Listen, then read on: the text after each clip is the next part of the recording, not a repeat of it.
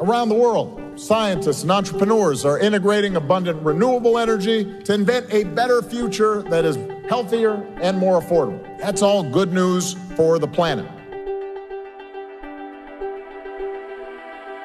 This is Entrepreneurial Journeys, a podcast about entrepreneurs providing solutions to social and environmental challenges across the world. My name is Emma Kloppert, and over the next episodes, I'm going to take you on a global tour to meet these impact entrepreneurs, from the cities of Central Africa to the coasts of Europe.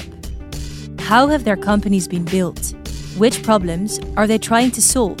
And what are the honest personal stories behind them? In this 5th episode, my guest is Guido van Staveren-van Dijk, founder and CEO of Moyee Coffee. We had a mind-boggling talk about something you probably drink most days, coffee. There is a whole world we don't know of behind the sips we take, and something radically needs to change. Guido combines big ideals with capital and is solving the puzzle of fair chains, not only giving coffee farmers a better price for their beans, but also roasting in the country of origin with an eye for the environment. But Guido's ambitions reach even further. I'm going to ask the community to become an investor, but not as a shareholder in the classical sense, buy some shares and give me a dividend. But it's not about ownership, but about taking ownership. So you can only become part of this microeconomy if you as a customer or an investor also actively participate in the flourishing of the total ecosystem. Let's take a look at the role social entrepreneurship can play in creating fairer and greener supply chains first, before we talk with Guido about the impact you can make with coffee. The expert that will lay out the bigger picture this episode is Willemijn Verloop. And Willemijn has quite the resume. Being the founder of War Child, she now is the founder of impact organization Social Enterprise NL and venture fund Rubio Impact Ventures. Willemijn says it all starts with understanding how supply chains work and what is wrong with them in the first place. I think it's very obvious that we are coming from a situation where we did not take into account the real price for the people that are producing the products we are using, and that we have gone into a very, very unfair supply chain with many products. And fortunately, there are some brands that are trying to actively change that, but it's not easy. To be able to make sure that everybody actually gets a living wage or a fair wage or income on their contribution to whatever product or service is being made. It's been a huge problem. I mean, fortunately, there is legislation coming that's trying to change some of this. And I think a lot of social entrepreneurs have really lobbied for that, for the EU directive, which we're close to now, where there's much more responsibility for the manufacturer or whatever the product is to really look at human rights in supply chain, look at living wage. But it's still a very, very long way to go. So you just mentioned legislation as an important factor to get us there. What do you think are other important factors that need to change to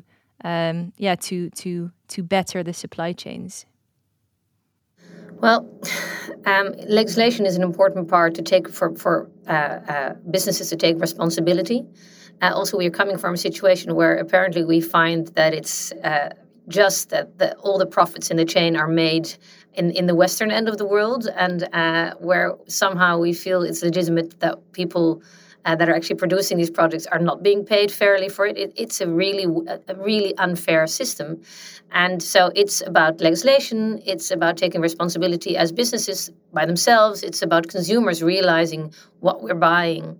And yes, there is more transparency, but still for consumer, it's really hard to understand how products are made and whether everyone in the value chain is getting a fair price for what we're consuming. And most consumers are not willing to pay a fair price because they're so used to paying low prices for certain products that it's a big change. And it will also create problems for people with low income to be able to afford certain products if we start paying fair prices. So there's a whole transition that needs to take place to get to that stage, but we need to go there. So we see businesses and entrepreneurs stepping up to create better supply chains. what do we see in other sectors? Is social entrepreneurship gaining ground? Yes, it is. I don't know the exact numbers. At Social Enterprise NL, we used to do these yearly monitors. And also, I think the latest quantification for the Netherlands was that we have like 5,000 entrepreneurs that call themselves a social entrepreneur, but then there's of course a lot of them that are driven by impact that do not use the name, or it's not easy that our Chamber of Commerce doesn't really have a checklist yet where we can actually define who is and who isn't. But I have seen it's become, I think because of the success of quite a few of them, that's shown that it can be done at scale, that has attracted a lot of young talent who want to put their talent and their time and their effort in their work life into changing something in society and not just into shareholder value. So I see that change, but it needs to become much bigger still. And in case there are any aspiring entrepreneurs listening to this show today, in which sectors do you see a lot of potential for aspiring entrepreneurs? Which ones are you expecting growth from? Oh, I see growth all over the board. Personally, so in Rubio invests in circular solutions, in people power, which we call solutions for people, education technology, work technology, well-being technology, so helping people be able to receive a living wage, for instance. We've invested in a coffee company, Wakuli, which is making sure that farmers, they work with reach living wage. So we are always looking at how to improve lives of people, giving the opportunities to grow and to live healthy, fulfilling lives and not be vulnerable. But there's also lots happening in clean tech revolution, in circular system, in food and ag. We have a team focusing on pure food and ag. So I can see opportunities in all of those segments, and I hope we'll see them accelerate. Someone who is changing the world of food and agriculture is Guido van Staveren-Van Dijk from Moyee Coffee, the first fairchain coffee in the world. Together with 8 local teams in different countries, they are determined to leave most of the value in the countries of origin. And with success, as they have recently been awarded Best for the World B Corp. Guido's career path was quite adventurous, he tells me, and it was far from clear that he would become a social entrepreneur. After a rocky school path, he took on various jobs before he saw possibilities for business in Eastern Europe. He looked around and thought that he found a golden opportunity. And we found an old window production company, a government company that was privatized. I said, okay, that's cool. So let's buy it. And that was the first step towards Eastern Europe to the buy beginning. it. Yeah, so there was a strategy, but not particularly impact driven. No. I think the only thing that drove me at that time, between 30 and 40, is this strange notion of financial independence. Yeah. So it was mainly money at that time driving. Yeah, but not money. Mental independence following on financial independence. So the idea that you don't need to do things for money frees up your mind, gets you into a space where there's no escape except your own, the things you want to do. So and freedom. So for you, that was the road to freedom. Yeah, mental freedom. Yes. That road to freedom didn't end up well, I believe. It exploded. It was all light up, literally fired exploded. up. Could you please share what happened there? Yeah, so the factory I bought, we completely built it new, and I bought a company in the Netherlands to merge with it. So we had this knowledge in the Netherlands, and then we outsourced the work. And I can remember that after we built a complete new factory, and we had this big line of windows standing ready to go to building companies in the Netherlands. And I walked through the factory, and I was literally touching the windows ready for export, and saying to myself, "Okay, we did it." And of course, lots need to be done, but we are rapidly growing, profitable. Everything was okay. And I flew back and landed in Bratislava. At that point, the director called me and said, "Maybe you should look at the news." And we clicked on the television, and I saw my factory burning down. Oh, so that was quite dramatic. And the insurance didn't pay out. So being an entrepreneur was a hard lesson that you have to look at the little letters. And doing things fast and quick is not always the best way. And I guess then that sounds quite intense. Looking back at that, would you say the phase after was a low point for you mentally? Yeah, absolutely. I think looking back at that period, I was very close, or maybe over burnout. And I was sitting at home and went to because I had other activities also in Ukraine and Slovakia with a very much lower interest. So I did that for 3 years just to pay the rent and make sure that you can keep the people on board. But then I decided I want to get out. So I sold everything, and I said I'm going to live my life easy and without this big ambition and big ego and stuff like that.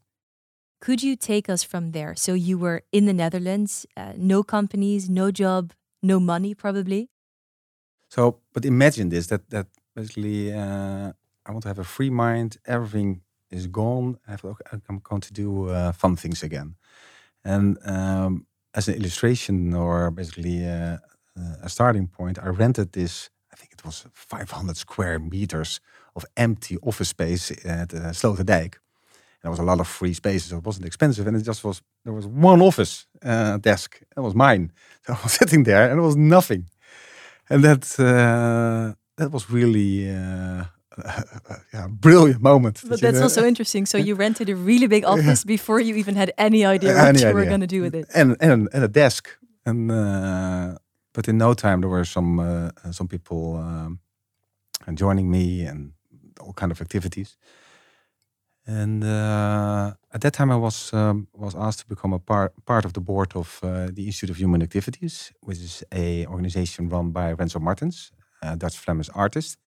Years after, he contacted me and said, "Do you want to become part of my board? Because I'm doing a new project in Congo." And at that time, he finalized his second art documentary, Enjoy Poverty. And it was the opening film of the ITFA, 2010-11. And he shows that countries like Congo don't earn their money with the natural resources they have or the stuff they build with it, but with poverty, because development aid is such a big source of income from these countries. And this is an industry run by white folks as well. So it was really challenging the status quo. Yeah, it's of quite a controversial name as well, Enjoy Poverty. Enjoy Poverty, so you can better enjoy poverty because it never gets better. But it did something to you then, because how did this eventually lead to... it did something because so he asked me to become board member, helping him to find funds for his next project, because he got a lot of critique that it was this outsider confronting the world with something, but not doing anything himself. So maybe we can find something in Congo that we can sell. So we looked at all kind of stuff, and then I don't know how it happened, but I thought maybe we can do something with coffee. So I started analyzing the supply chain, and one surprise after the other. That's 30 years ago. At that time, 30 years ago. Almost half of the value in the coffee supply chain remained in these countries. And all the coffee growing countries are around the equator, and all of them are highly dependent on development aid. So at that time, 50% remained in those countries. When we started, only 15, and nowadays only 10. So less and less money. 10% of the value of the whole coffee supply chain stays in the countries where it's resourced. Correct. And if you correct it for inflation, it is even it's less. Because worse and worse and worse and worse. But as an entrepreneur, I found it more striking that not only the nominal values, the total money became less, but also the value-adding activities became less and less. At the same time, big multinationals with big roasteries organized all their value-adding activities close to the market. And there were all kind of reasons to do that at that time. So the value-adding activities in those countries become less and less. And that's very close to the theme of Enjoy Poverty. Yeah? The resources don't earn shit. They don't produce anything. It's just extracted. It's completely exploited. Exploited, yeah, absolutely. planetary plundering by some monarchs and oligarchs that just become richer and richer. So less money stays behind and less value-adding activities. And then the third negative experience was that I thought, but why should I do something? Because if you know something, you can't unknown, but know anymore. But why should you act? And I thought, well, I already vote left, pay taxes, and everybody is already sustainable because you had fair trade and OOTS and rainforest and organic. So being a nosy guy, I looked into the annual reports, and then I became angry that basically everything that we see as a sustainable monetary has almost no effect. So it's ultra cool for the awareness, but if you really do the follow the money trick, then it was not a solution. So I can remember waking up literally with the fair chain in the approach in my mind. What would happen if we would organize value and activities closer to the or in the countries of origin, and try to have this 100% equal goal, that basically 50% is earned in the producing country and 50% in the consuming country. So that was the driver. And at the same time, I learned that all coffee worldwide comes from Ethiopia. Some say Yemen. And by the Dutch VOC was transported all around the globe. So how cool is it if we can start a VOC 2.0? Yeah, 2.0 in a very different way, though, I assume. So start earning more money in those countries and exporting that model all around the world. Yeah. So I went to Ethiopia for the first time in my life. And it was in the year that the World Economic Forum was held there. And I met a very interesting local entrepreneur, or not an entrepreneur. He was somebody working for the government, but want to become an entrepreneur. And I said, okay, I'm going to set up a roastery here. Do you want to join us? So the economic side is getting clearer. You add value by setting up roasteries in the country of origin. The social side is focused on the farmer. You were the first to do a living income study and now pay farmers a living income wage. And now on top of that, there is, of course, also the environmental side to it. The coffee sector is really like every tile you pick up. There's some crawly little thingy coming on it. And on an economic perspective, it's one of the biggest causes of deforestation. Basically, you should stop drinking coffee. It's as worse as eating meat or drinking milk. Stop. So it's caused poverty and especially also deforestation because the earnings are too low. Normally, coffee grows is forest shielded. So that's on paper. This goes together very well. Only if the earnings are too low, they start cutting the trees, put some cattle on it, or put something on it which they can eat. And then in parallel, you see these huge farms, commercial farms, especially in Vietnam and Brazil. Hundreds of hectares, all the forest is cut, and you see this winey approach. So sun crop is called. So no shielding from forest or trees, direct on the sun, which leads to mediocre coffee, but it grows fast. Big beans, very cheap, and that's one of my frustrations because a lot of these farms are now either fair trade certified, even biological or organic, especially in the Minas Gerais in Brazil.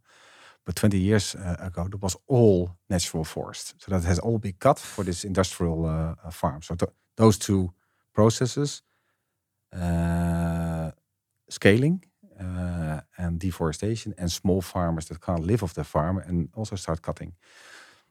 So in Ethiopia alone, in the last 15 to 20 years, that much forest has been cut that could have absorbed the whole CO2 emissions of the Netherlands. So to give you an idea how our life should be entwined with their life. Yeah, and how the cups of coffee we drink are having a detrimental effect in the countries in the coffee belt. Correct. So yesterday.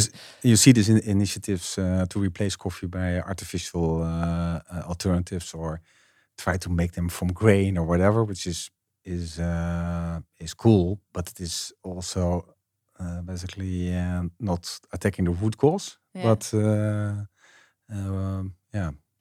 trying to basically cope with the consequences. Yeah. And our approach is, now let's go to the root cause. Where's the dirt? Let's clean it. And to clean the dirt, as Guido puts it, you have to roll up your sleeves. With Moyee Coffee, Guido has recently purchased 240 hectares of land in the south of Ethiopia to set the example of how coffee can be grown sustainably. It's an old coffee farm, badly run by a family that just got it from the previous regime. And we said, okay, we adopt it. We're going to cut it in bigger pieces, and then we're going to ask farmers to become renters or pachters. And then in the end, of course, they should get back their land and start owning it. So it's a transformative approach to, at least in a controlled environment, experiment with scale and biodiversity. And then just acquired 20 hectares nearby, which is deforested. So they cut it already. And I could buy it back from the farmers and ask them to participate in the reforestation program. And there we're going to create 20 1 hectare agroforestry plots. And you have optimum climate adaptation and CO2 emission absorption. Pioneering with your own land in Ethiopia. Yeah, sounds exciting. And that we have under control. But around it, there are 12,000 farmers. And from the Fairchain Foundation, we're now digitizing them. So giving them a voice and make sure that we understand who they are. And then we're going to train them on the plots about this agroforestry approach. So what we hope, of course, we have a lot of these impact pathways planned, that they start adopting that. So on this big plot of land, you are experimenting with zoning on forest lands. And on the smaller plot of land in Ethiopia with agroforestry, you are doing something similar in Kenya as well, right? Yeah, so the idea of the micro plots, this agroforestry micro plots, came from our experiences in Kenya, where we work on a carbon neutral supply chain and train the farmers to work with biocompost and organize small plots of agroforestry as well. Working with Agiterra and the Dutch government, RVO, on a mind-boggling experiment. Mind-boggling, tell me more. It's cool. It's very, very cool because Kenya is different than Ethiopia, in a way more advanced in a negative sense. The coffee sector is really destroying the soil. A lot of trees are being cut, and huge use of artificial compost and pesticides. So we try to create a business model around biocompost. And if anything good comes from this war in Ukraine, is that the artificial pesticides are so expensive that now people see that we already know that it is better, but now on the longer term, but now it's also far cheaper. So we see really this flying wheel of everywhere people are starting using our methodology. And the agroforestry plots are also planted now to show in 3 years that this monocrop approach, only coffee, is not the way to go. Please do other things as well, because otherwise the soil and the earth is just being destroyed. So big ambitions, but of course you don't do this alone. We always like to show the power of collaboration all across the world. So we have contacted your local team in Ethiopia.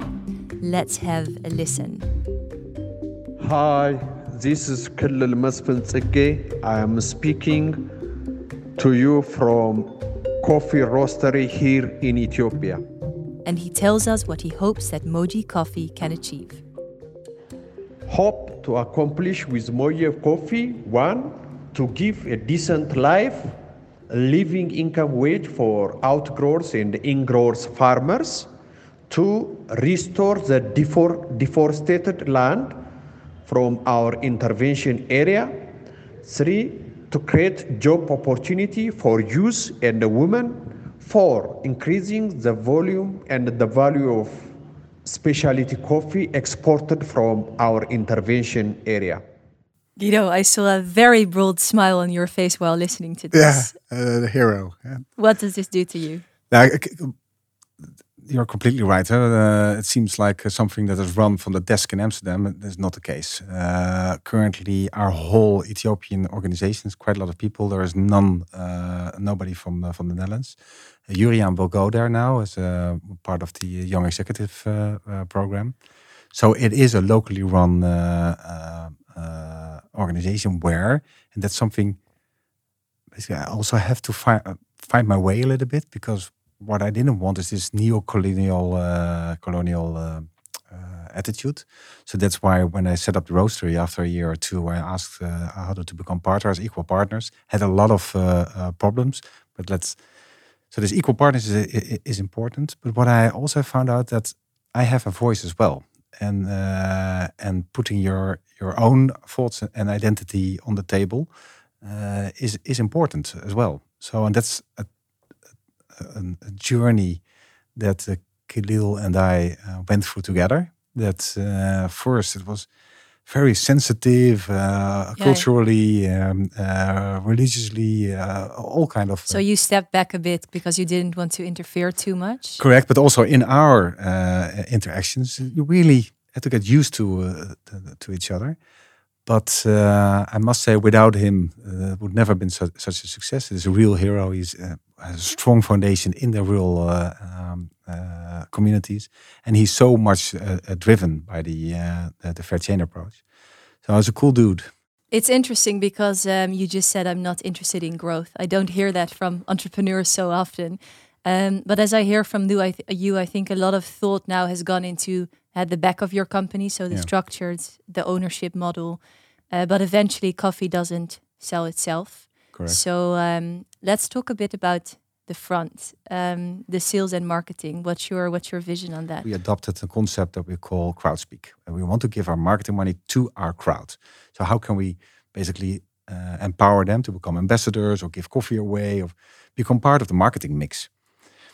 And on that route, also together with the Fair Chain Foundation and the technology we experimented with, we said, okay, how cool would it be if we give the marketing money directly to the customer?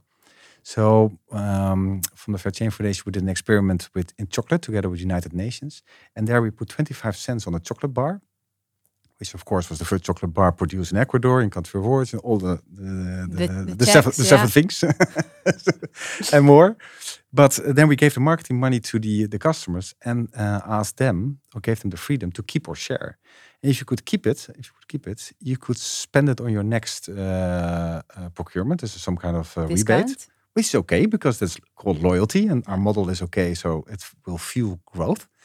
Or you can share it, and then this money would wind up in the pocket of a farmer in the Amazons to plant a tree. And we found out that this kind of engagement, loyalty programs with our marketing money related to impact works very well. So there is a QR code on the chocolate bar. Correct. Through that, they can see who is paid what and where the chocolate comes from. The whole supply chain they can see, so it's transparent. Correct. And then it's like, okay, on top of it, you can now choose, or you're going to use this money as a discount for your next bar, or you're going to give this money to the farmer. Create additional impact. Additional impact. So I found this the marketing budget as a potential additional source for impact. And if you look at that from a macro perspective, I think we spend 800 billion annually on marketing in the global north, and we need 180 billion to end global poverty. So if this model works better than the duck face of Kim Kardashian to get your attention, we have a golden chance of bringing real chunks of money. So it is beyond offsetting to insetting, is living income, is ultra cool, and it is engaging. I think this is cool as well. So we have to remember this sentence then. So story doing instead of storytelling. And story proving is you say what story proving for me it's very important that impact is quantifiable and verifiable, and we go beyond the storytelling. And in the beginning, we were story doers. We showed it. We have this impact report. But with the Fair Chain Foundation, we invest in this blockchain shizzle because we believe that the proof is important.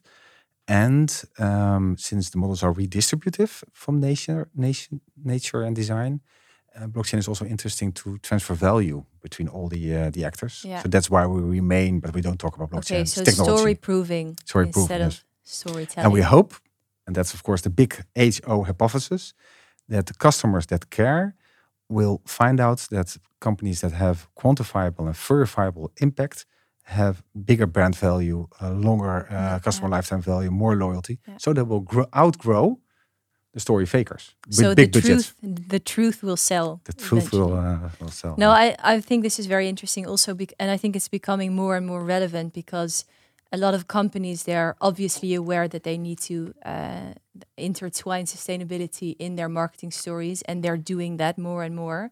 But it's also a bit of a personal frustration that as a consumer, it's so hard to tell what to believe and what not. And that's exactly, I think on Monday, we go to the minister together with 3 other companies from MVO Nederland. Which other companies? Arte is going, ASN is going, and Machines is going. Oh, yeah. And Moyee Coffee. So I learned that 100% of coffee is grown in the coffee belt, ranging from Brazil through Africa all the way to India. But over 99% of the coffee is actually roasted in the West. And that this market is dominated by a few big coffee brands. You're paving a new way, but eventually, of course, you want all these really big coffee brands to adopt your approach as well. Or die. Or die. No, exactly. That's the question. What's your approach? Are you adapt trying or to die. prove a business model and have them adapt to it? Or do you just want to become so big that you're going to be kind of the only way to produce coffee and have them die? But when we started, I had two pieces of advice. One, and both were linked, of course, with Tony's. You have to be a love brand. And I said, well, I don't need fans, I need warriors. We have a task to do. And I didn't really look at it as my company, but the movement. So we had this aggressive, let's getting things done attitude. And the other question was, do you want to influence others to follow you? And I said, well, I have no time for it. I'm going to focus on my own model, and then we see how it works. And if it works, then the others should follow or die. Because in my vision, and that's maybe a one-liner that we can touch on a little bit, the Fairchain Foundation, which is a separate foundation that helps basically companies like Moyee, and we're now working in honey and avocados and shoes, it is the task of companies of the future to build business models based on shared value chains. So value chains that benefit everybody and not only the oligarchs of some big multinationals. And I added the element of positive externalities because we have so much basically neoliberal debris to clean that business models of the future should not only cause less problems but cause positive externalities. Mm-hmm. So contribute to cleaning up the mess. So that's what drives me from Moyee. So I'm not particularly interested in growth or these kind. I first want that model to be correct, and that is closely linked with the experiment we will start later, because we had all kind of issues with investors and ownership, and I bought back the company to get rid of it. But now I want to address the pillar 3 and 4 that Kate Wavert from the donut economy also touches on. I personally found out that an economy or a company can only do so much, can only contribute so much to positive externalities as the shareholders and the investors allow it.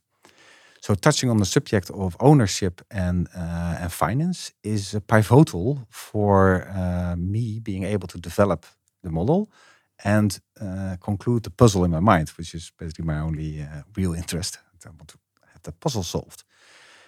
And then it's something like a holy triangle where companies like us showing that business models of the future can be profitable, can be sustainable, have this positive externality effect. Then you see consumers that and the undercurrent of change. You see consumers more educated, more willing to find out if something is true or not. And then we need legislation to make sure that these big companies cannot basically keep on causing this inertia and say it's not possible, and this lobbying. And now again, the due diligence legislation in the Netherlands, we were very progressive, and now we just fall back to this European bullshit measurement. So if we can show that it's possible, consumers demand it, then we can ask from the politicians to say, and now we need laws to make sure that these dinosaurs either adapt or die. Okay. And that's not my ambition. My ambition is just to show that the model works and is scalable. And I don't need to be the next. Now maybe. What were you going to say?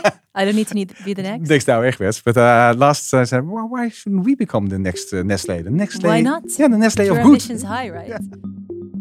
After years of hard and dedicated work, Moyee Coffee is making more and more impact. But the success also leads to a struggle, Guido tells me. Is he still the man most fit for the job to help continue Moyee to grow? Yeah, so